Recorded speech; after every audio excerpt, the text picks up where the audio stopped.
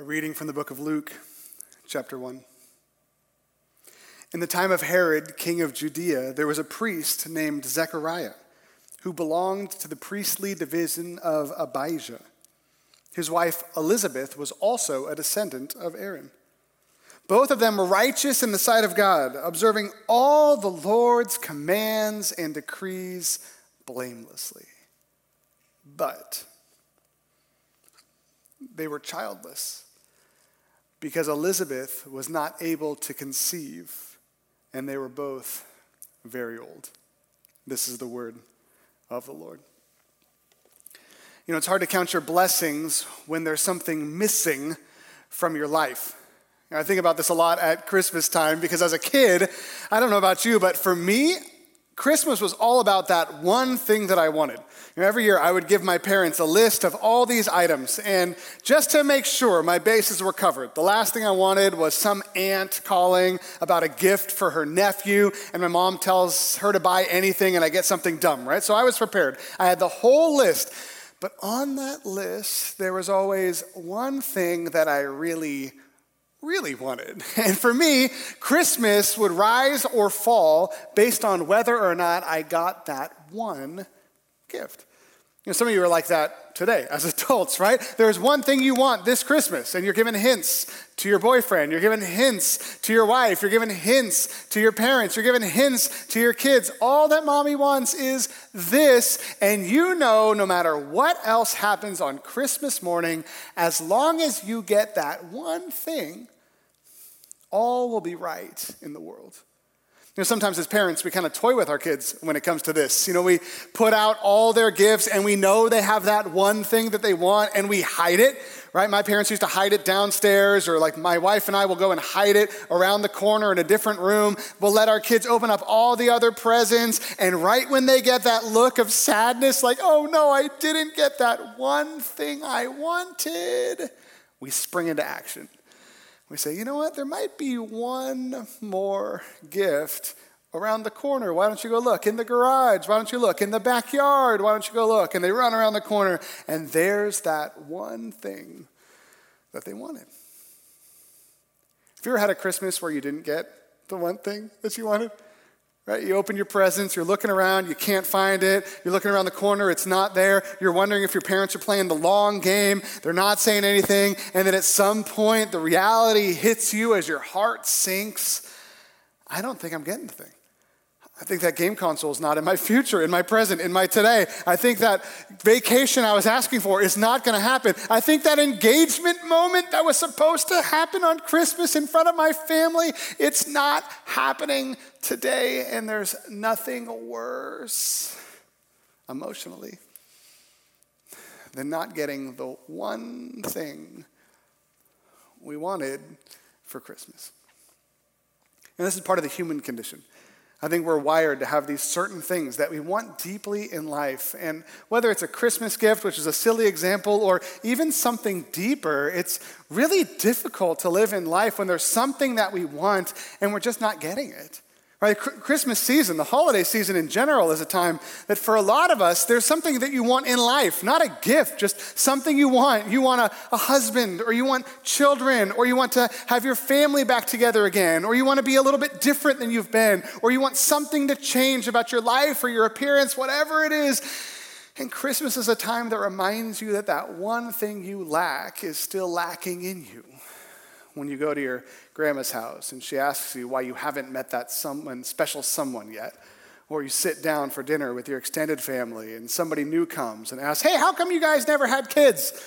And you just feel like it's a dagger to the heart because that one thing that you lack in your life becomes that thing that you feel like everyone now is defining you by.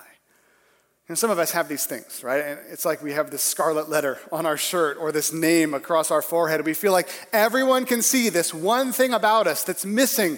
And it's like we bring that weight into every conversation. Some of us, there's something in our lives that no one really knows about, and we guard it and we hide it because we're convinced that if the world knew about that one thing that no one knows, we'd never be able to live it down.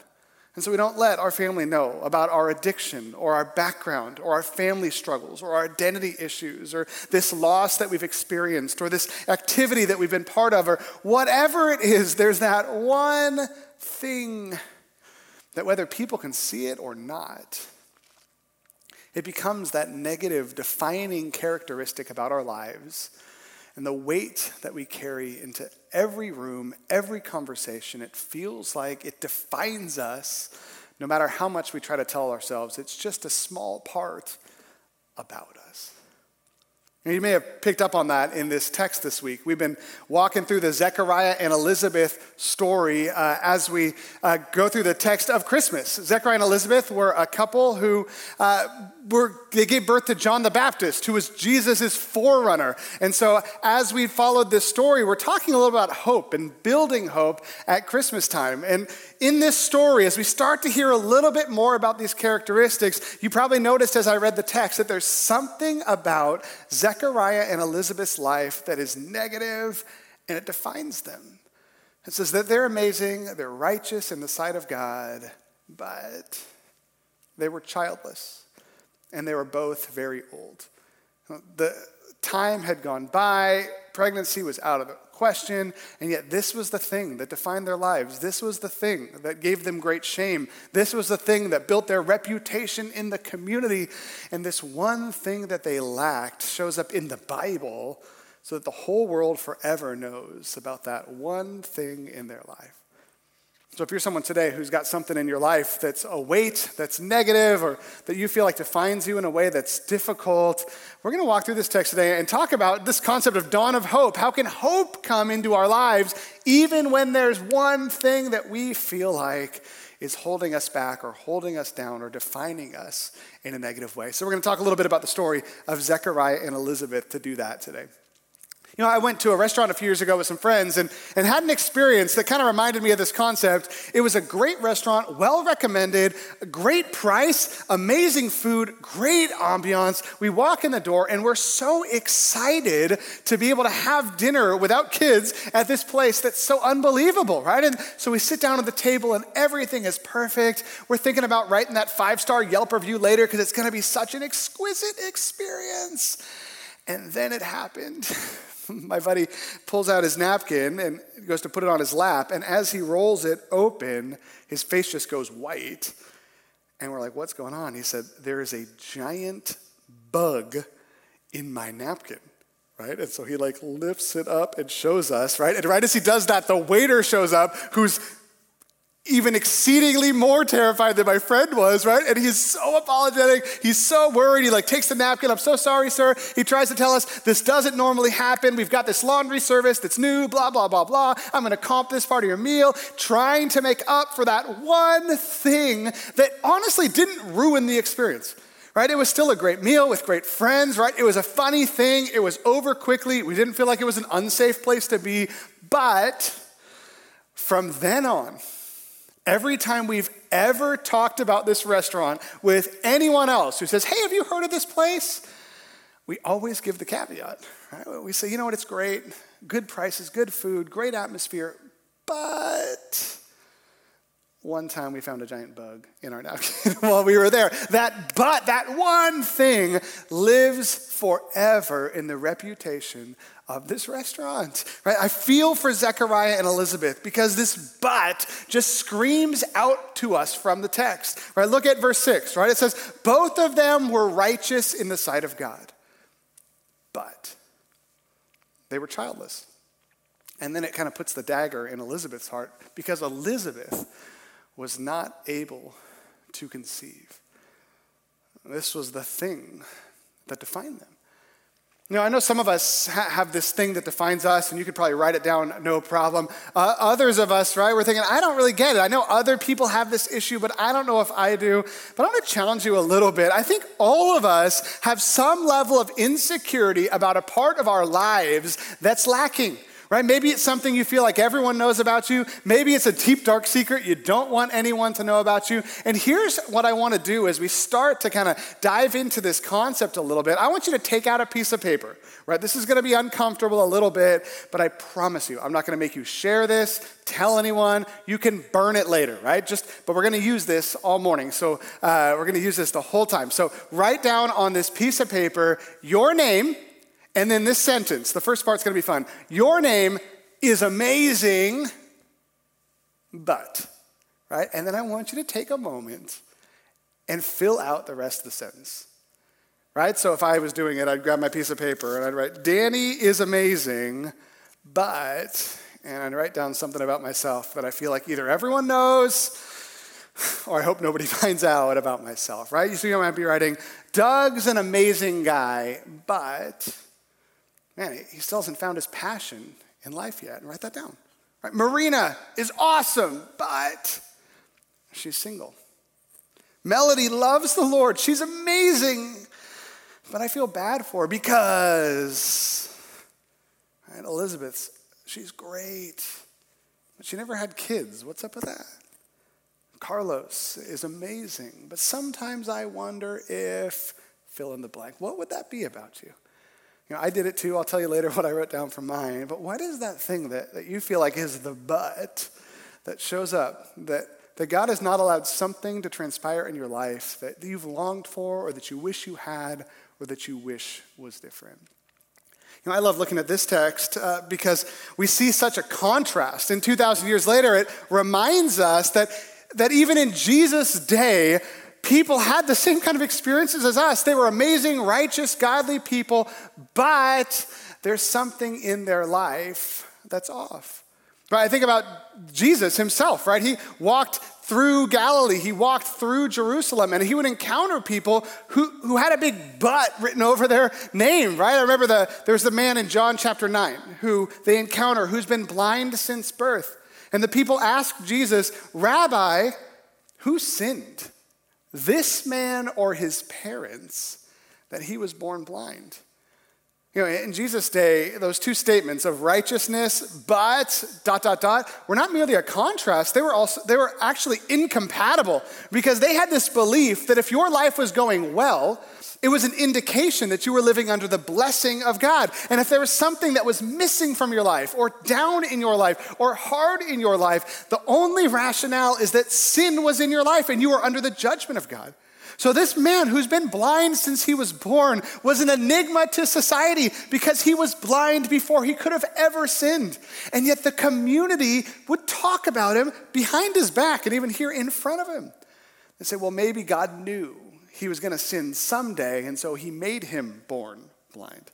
Well, maybe his parents did something wrong in their lives, and God punished them by giving them a child with a disability. Can you imagine that? That's actually how we think about ourselves a lot. And so people verbalize this before Jesus and ask, Jesus, what's the rationale? You know God, right? Why would God allow someone to experience this kind of suffering? And Jesus was famous for turning the tables on this way of thinking and saying, no, he didn't sin. His parents didn't sin. This was done so that the work of God may be shown in his life.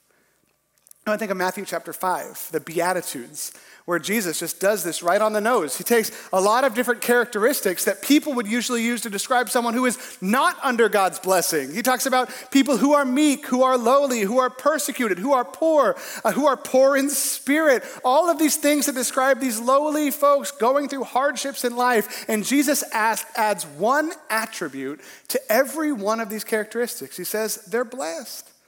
Blessed are the poor. Blessed are the low in spirit. Blessed are the meek. Blessed are the persecuted for righteousness' sake. They are not under the cursing of God. They're under his blessing. You know, even here in Luke 1, before Jesus is even born, the gospel author starts to show a little bit of Jesus' cards about the way that he's going to do ministry here on planet Earth, to show God's going to use a couple who are marked by something desperate and sad in their lives, but God is going to show that they are righteous and holy people, and their current standing in life says nothing about their character or their way that they're viewed in the eyes of God.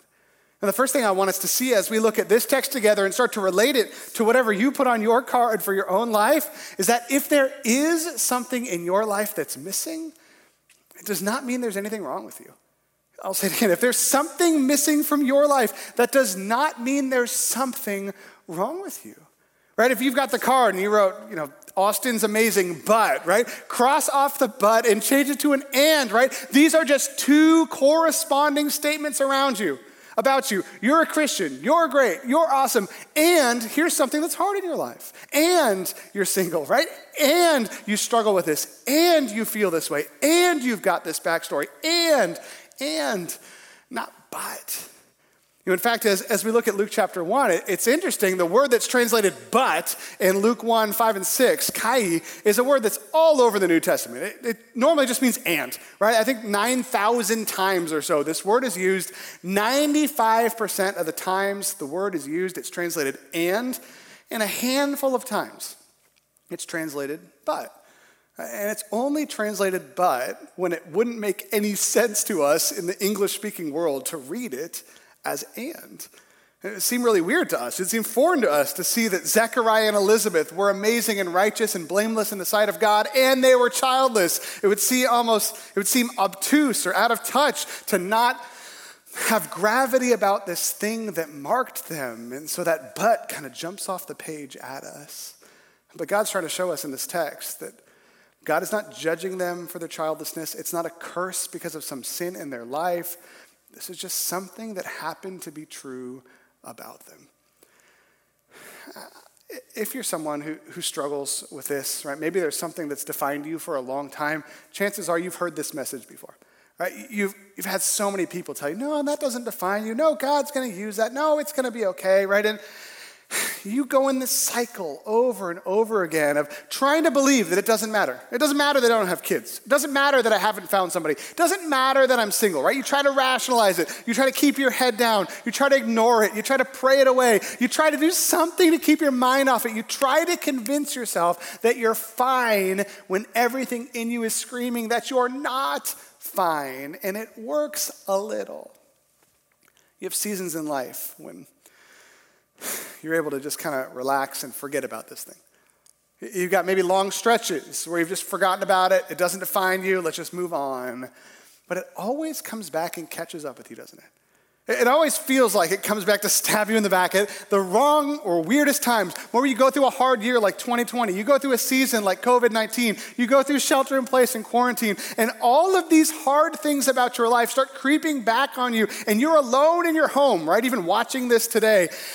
And you can't help but think, there's something messed up in my life. And everybody knows it. And as much as I want to convince myself it's fine, it's not fine. Now, that's how you feel. That's normal, right? You're not alone. We all feel defined by these areas of insecurity or baggage or hardship or pain in our lives. Right, we know the Zechariah and Elizabeth story has a happy ending, right? They get a child. And a lot of times if you're someone who's been defined by something that you have not yet received, stories like these are always feeling like they're being thrown in your face to tell you that you're lacking something that other people get. Right? So you read a chapter like this, you're like, how nice. Zechariah and Elizabeth get their blessing. How nice. They get their child. How nice. Their marriage worked. How nice. They bought a house, right? How nice. That person's kids still love them. How nice. They recovered from their addictions. How nice. It worked for them. And then you get resentful when you think, but God, how come it's not working for me? I want to tell you, as we read this text today, I don't think the moral of the story is that your blessing is around the corner. I don't think that the reason this is in the scriptures is because every childless couple receives the blessing of a child biologically, or that every divorced couple gets back together, or every person with family strife reconciles. I don't think those messages are in this text for us. Sure, it happens. God does amazing things, but I don't think that God wants us to read a text like this as a promise that the area that marks us negatively is gonna turn around.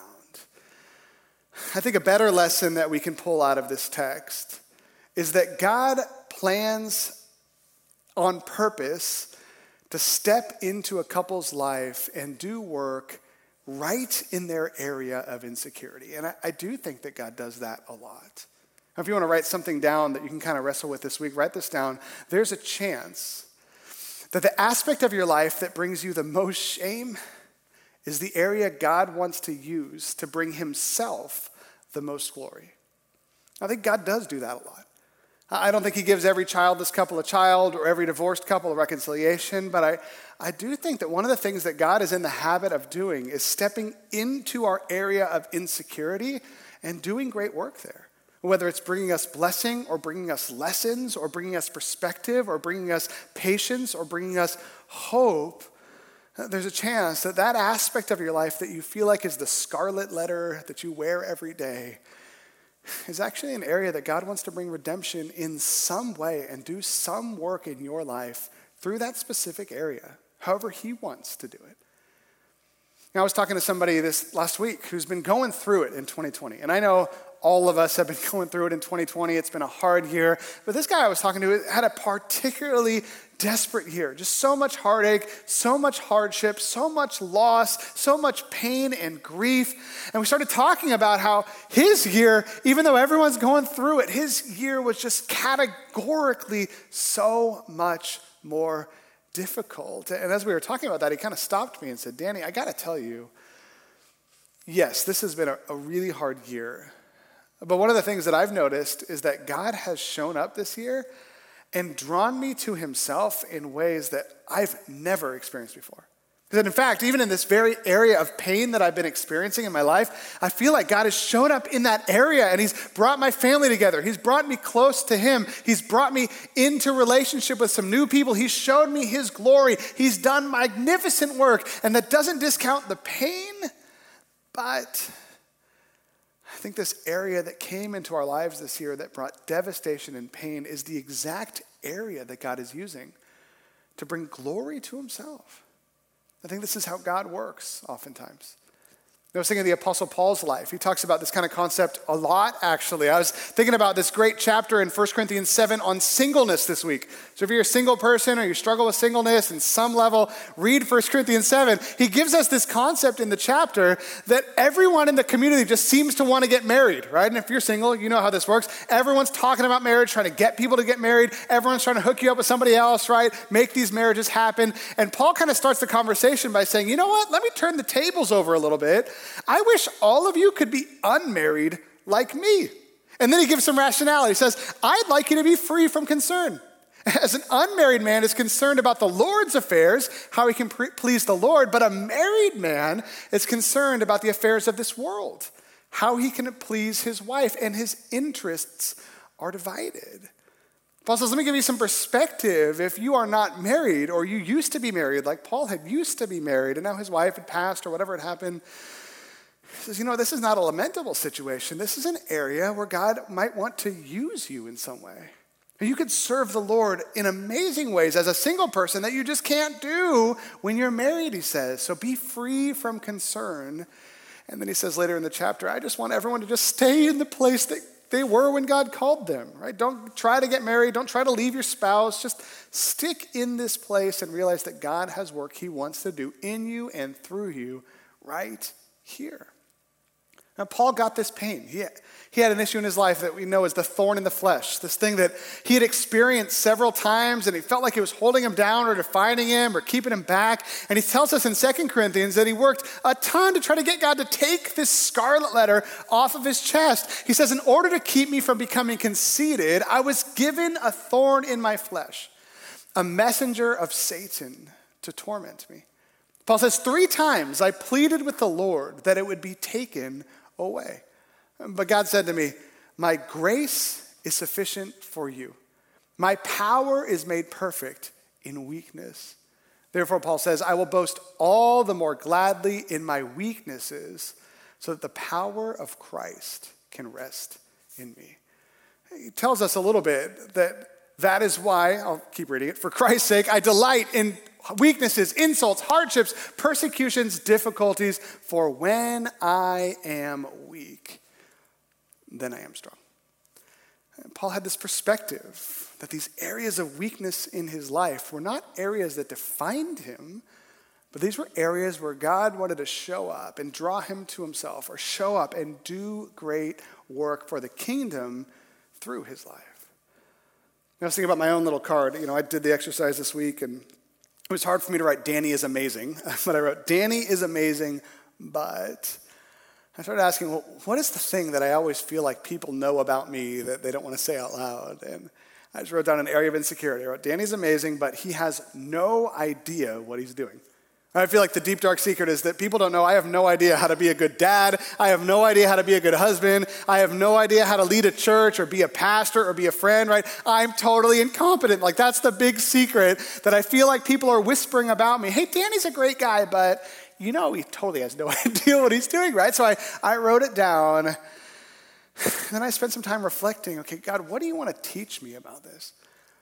And as I thought through this aspect of my life and this insecurity that I face a lot, I started realizing that a lot of times in my life that I felt the most insecure about my lack of competency, I've kind of just thrown myself at the mercy of God and said, God, I have no idea what I'm doing here. I don't know how to deal with this situation with my kids or with my wife or with my friend or at work. I need your help, please. I don't know what I'm doing and no one knows it. And in those moments, God has always shown up in my life and given me a glimpse of wisdom or insight, or said, you know what, just trust me. I remember one time Jesus saying, you know what, I'm the way.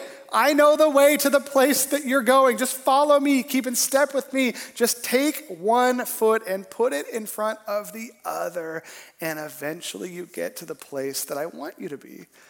And I realized this area that I feel like is so negative about myself is actually something that God has used historically in my life to just keep me clinging to Jesus. If you've got something that you've written down on a card about yourself, I want to leave you with a question that I'd love you to spend some time this week just kind of wrestling with on your own. And here's the question. You can write it down on your card. Write down this: God, how do you want to use this area in my life this Christmas? God, how do you want to use this area in my life this Christmas? Write it down. You don't have to answer it now.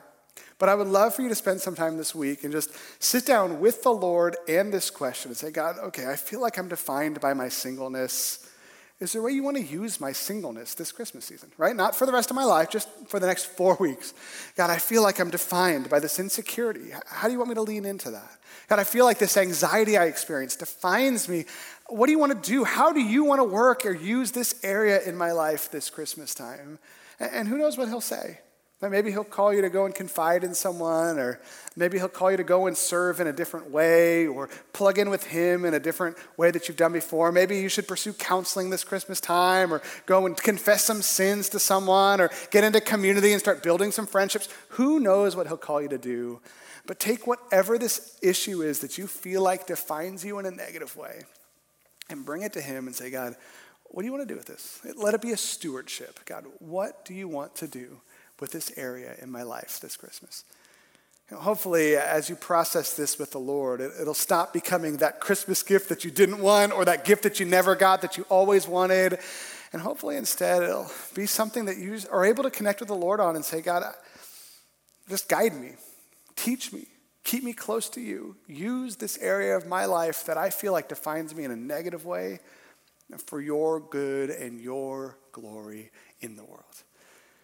And one of the things about Christianity, as we move away from the sermon and kind of into the next segment of our service, I was thinking, one of the things about Christianity is it is a religion that is all about God redeeming dark moments, right? So if you've got something that's dark on your card and you're praying God brings redemption and hope and life into it, that is a very Christian thing. We're about to celebrate communion together.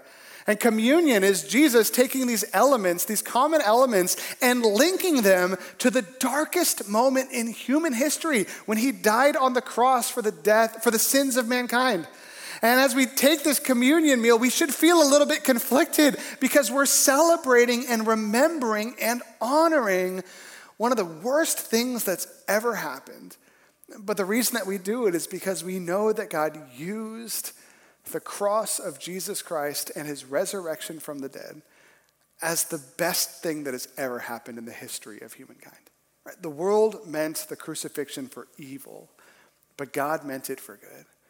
So if you're in your house today, we're going to receive communion with one another. Maybe that's new for you. If you're a Christian, you're welcome to do this with us. If you're not yet a believer in Jesus, just hold back. You can watch us do it as a church. But go grab some bread or grab some wine and juice, grab some wine or juice and hold on to it. I'm going to come back in a few minutes and lead us into communion. We're going to eat and drink together. So prepare communion, experience this worship song with us, and then we'll come back and we'll receive communion together in just a couple minutes.